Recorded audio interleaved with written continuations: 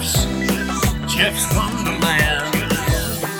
And welcome back, everyone, to My Wonderland, the only podcast almost guaranteed to make you feel better about your own level of sanity by comparison.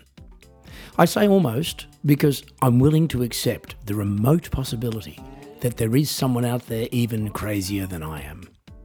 Anyway, my name is Geoff Healy. I'm an Australian musician, singer-songwriter, comedian and coffee enthusiast.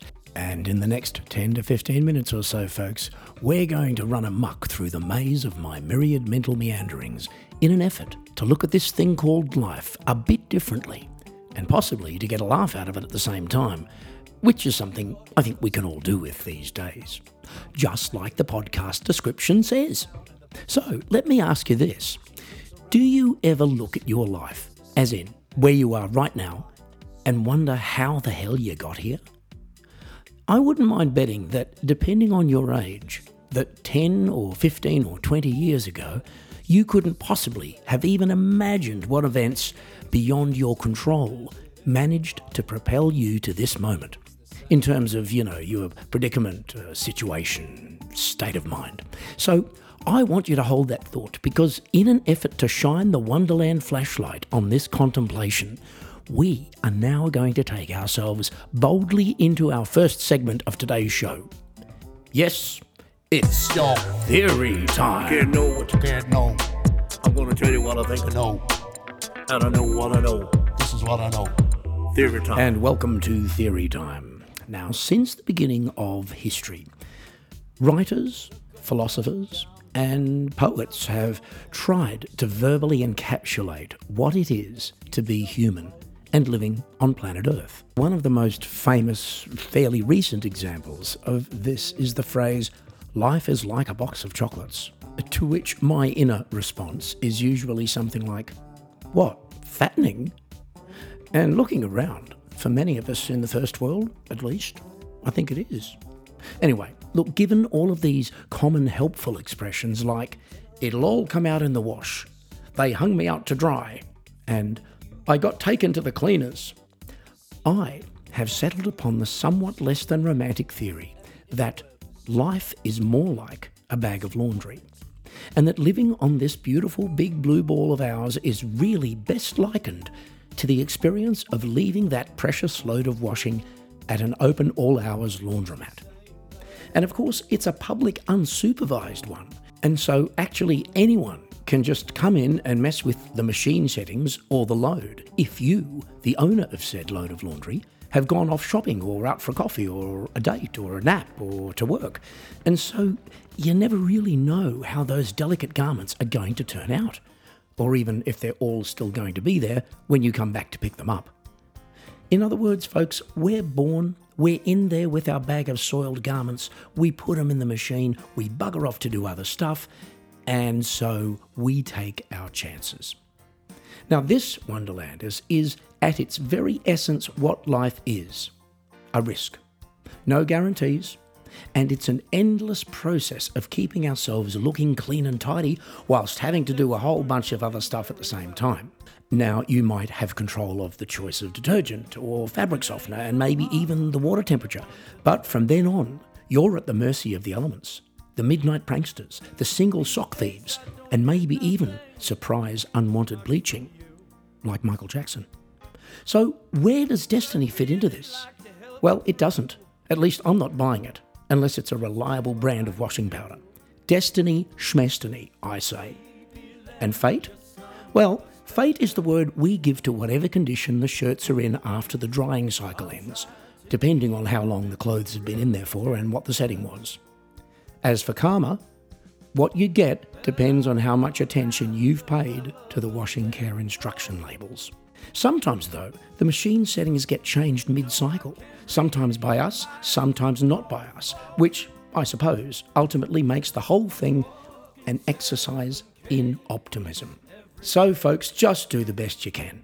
Don't forget the stain remover, and lastly, remember that you can be lucky or unlucky with the laundry of life, and if your stuff gets accidentally mixed up with somebody else's, you might even end up with something better or worse than what you started with. This is what I know. Theory time. And that's where we're going to leave Theory Time for this week and make our way directly to the Wonderland Jukebox for this week's Song of the Day. Today's track is taken from my Love in a Suit album, and it's a song about unrequited obsession, I suppose. It's not a true story per se, but hopefully a lyric that should ring true nonetheless. Like some of the other songs on Love in a Suit, this one I co-wrote with Robin Kimberley, whose tasty guitar stylings you'll hear on this one. And so, here it is, Chance Meeting.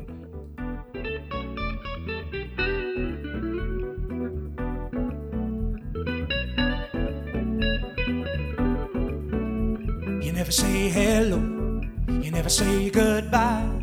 You do what you do, and then you fly. If I'm lucky, now I'll pass you by, and I'll pretend that it's just a chance meeting.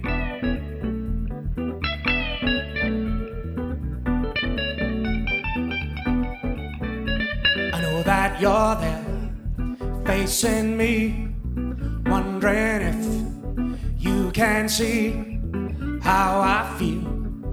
It would be you and me, and just a chance meeting. Sounds like a classic case of overthinking, if you ask me. And I don't know what to say, and I don't know what to do. Do you know the way I am about you? Do you know you make me crazy? 'Cause there's nothing I can do. You don't look at me, you won't talk to me, and I wonder what it is you see inside your head when you go to bed. Is there anybody home? Is there anybody home?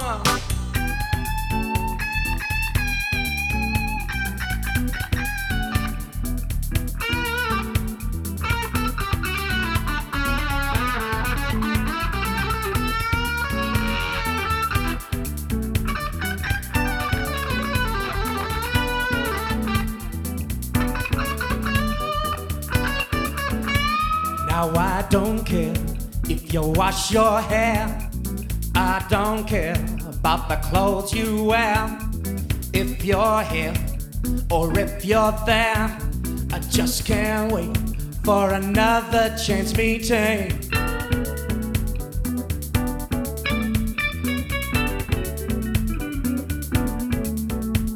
Now you won't see me chasing you, because I got better things to do. All of this is nothing new. Looking for another chance meeting.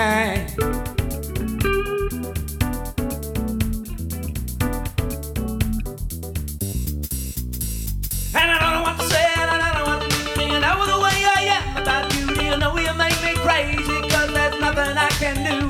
You don't look at me, you won't talk to me, and I wonder what it is you see inside your head when you go to bed. Is there anybody home? Is there anybody home? Is there anybody home? Yes, is there anybody home? All the lights are on. And that was Chance Meeting. And of course, you can hear the rest of that song, along with all of my other songs and albums, on your favourite music streaming service, including YouTube. Now, I've always loved words. When I was a primary school kid, I took it on myself to learn a lot of big words because I found out it was the easiest way for me to give other kids and grown-ups the impression that I was very intelligent. And then as I got older, I became more interested in the way words could be used more effectively on a less is more basis. And when you start to look at language that way, you realise that some words are far more powerful than others. And so, with that in mind, we are now going to put on our embarrassingly large board shorts and dive headfirst into the shark-infested waters of Geoff's Thought of the Day. I was thinking about something, I think it was the thought of the day. I think it was the thought of the And day. welcome to my Thought of the Day, during which I will be discussing two words, one of which is arguably the greatest word in the history of civilization in any language, and that word is why. The second word, and kind of related to the first, is quite possibly, by comparison, the most annoying, and that word is rhetorical. And by that I mean literally the word rhetorical, the word, okay? Now, if I had invented the word why and somehow managed to slap a copyright on it from day one, from which I made a tiny fraction of a cent whenever it was used in written or spoken conversation, I would be so wealthy by now that Jeff Bezos would seem like a vagrant in comparison. And whoever came up with the idea of the word rhetorical was clearly just a troublemaker. Either that, or a relationship counsellor trying to drum up business.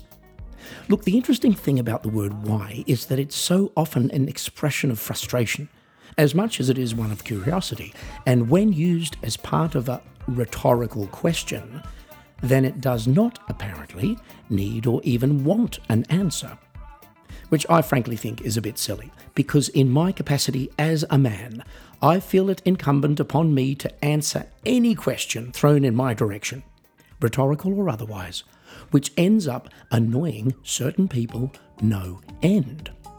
To illustrate, if somebody asks why something in a rhetorical sense, I will almost always say, I really don't know, which often prompts the response, I know you don't know, you don't have to say that you don't know, to which I will respond, well, if you don't want me to answer you, then why are you asking me a question? And then they will say, somewhat condescendingly, it was a rhetorical question. Anyway, that's usually when the trouble starts, and you can only imagine in which direction the conversation goes from there. Now, while we're on that subject, I would like to raise the age-old question of where birds go when they die, which might seem unrelated, but bear with me. Look, I did a bit of Googling on this, as you do, and it turns out that birds, when they realise the end is nigh, tend to hide themselves away in little holes in trees and bushes and shrubs and various other out-of-the-way places where they proceed to eventually lose consciousness and subsequently decompose. What I would like to know, however, is why they feel the need to do that. I mean, you know, can't they just be out there flying around and then at a certain point just go, sod this, I'm out of here, and just plummet dramatically to the ground? Now, that is not a rhetorical question. I genuinely would like to know why. I'm pretty sure that nobody will ever be able to tell me, though, because as yet, no one has ever been able to interview a bird and get any sense out of it. Yeah, look, I know some birds can talk, but they can't really converse, can they? I mean, they're simply imitating us, and I doubt they're really understanding anything they're hearing or saying, with the possible exception of Polly Want a Cracker, at least in terms of a bird having learned that making this particular noise is likely to result in food delivery. And so, this particular why is not being asked rhetorically, even if it might be interpreted as such. I believe rhetorical questions are actually real questions that have been completely given up on. They are, if you like, the flotsam and jetsam of verbal communication, the space junk in the thermosphere of talk, the danger zones of dialogue. But you know, here on the Wonderland, we take no prisoners when it comes to helping you meet these conversational challenges head on. And so, the next time somebody throws one of these rhetorical why questions at you, give them an answer whether they like it or not. And then, just as they start launching into the "it was a rhetorical question" attack, hand them a freshly cooked roast chicken or a nicely presented pack of white chocolate coconut rum balls. That will render them speechless, and you will have won. Because there is no comeback for being handed something delicious in anyone's language. And on that unexpectedly tasty note, we wave goodbye to Thought of the Day, and also to today's episode. Thanks once again for joining me, everybody. I hope you've all enjoyed today's show, and if you have, and you're listening on Apple Podcasts/iTunes, please give me a rating and or a comment. And don't forget to subscribe if you have not already done so. Meanwhile, take care, don't drive angry, keep your fluids up, and stay tuned for more original thinking, more random but useful observations, and more questionable theories on the next essential episode of My Wonderland. Gotta get back to the street.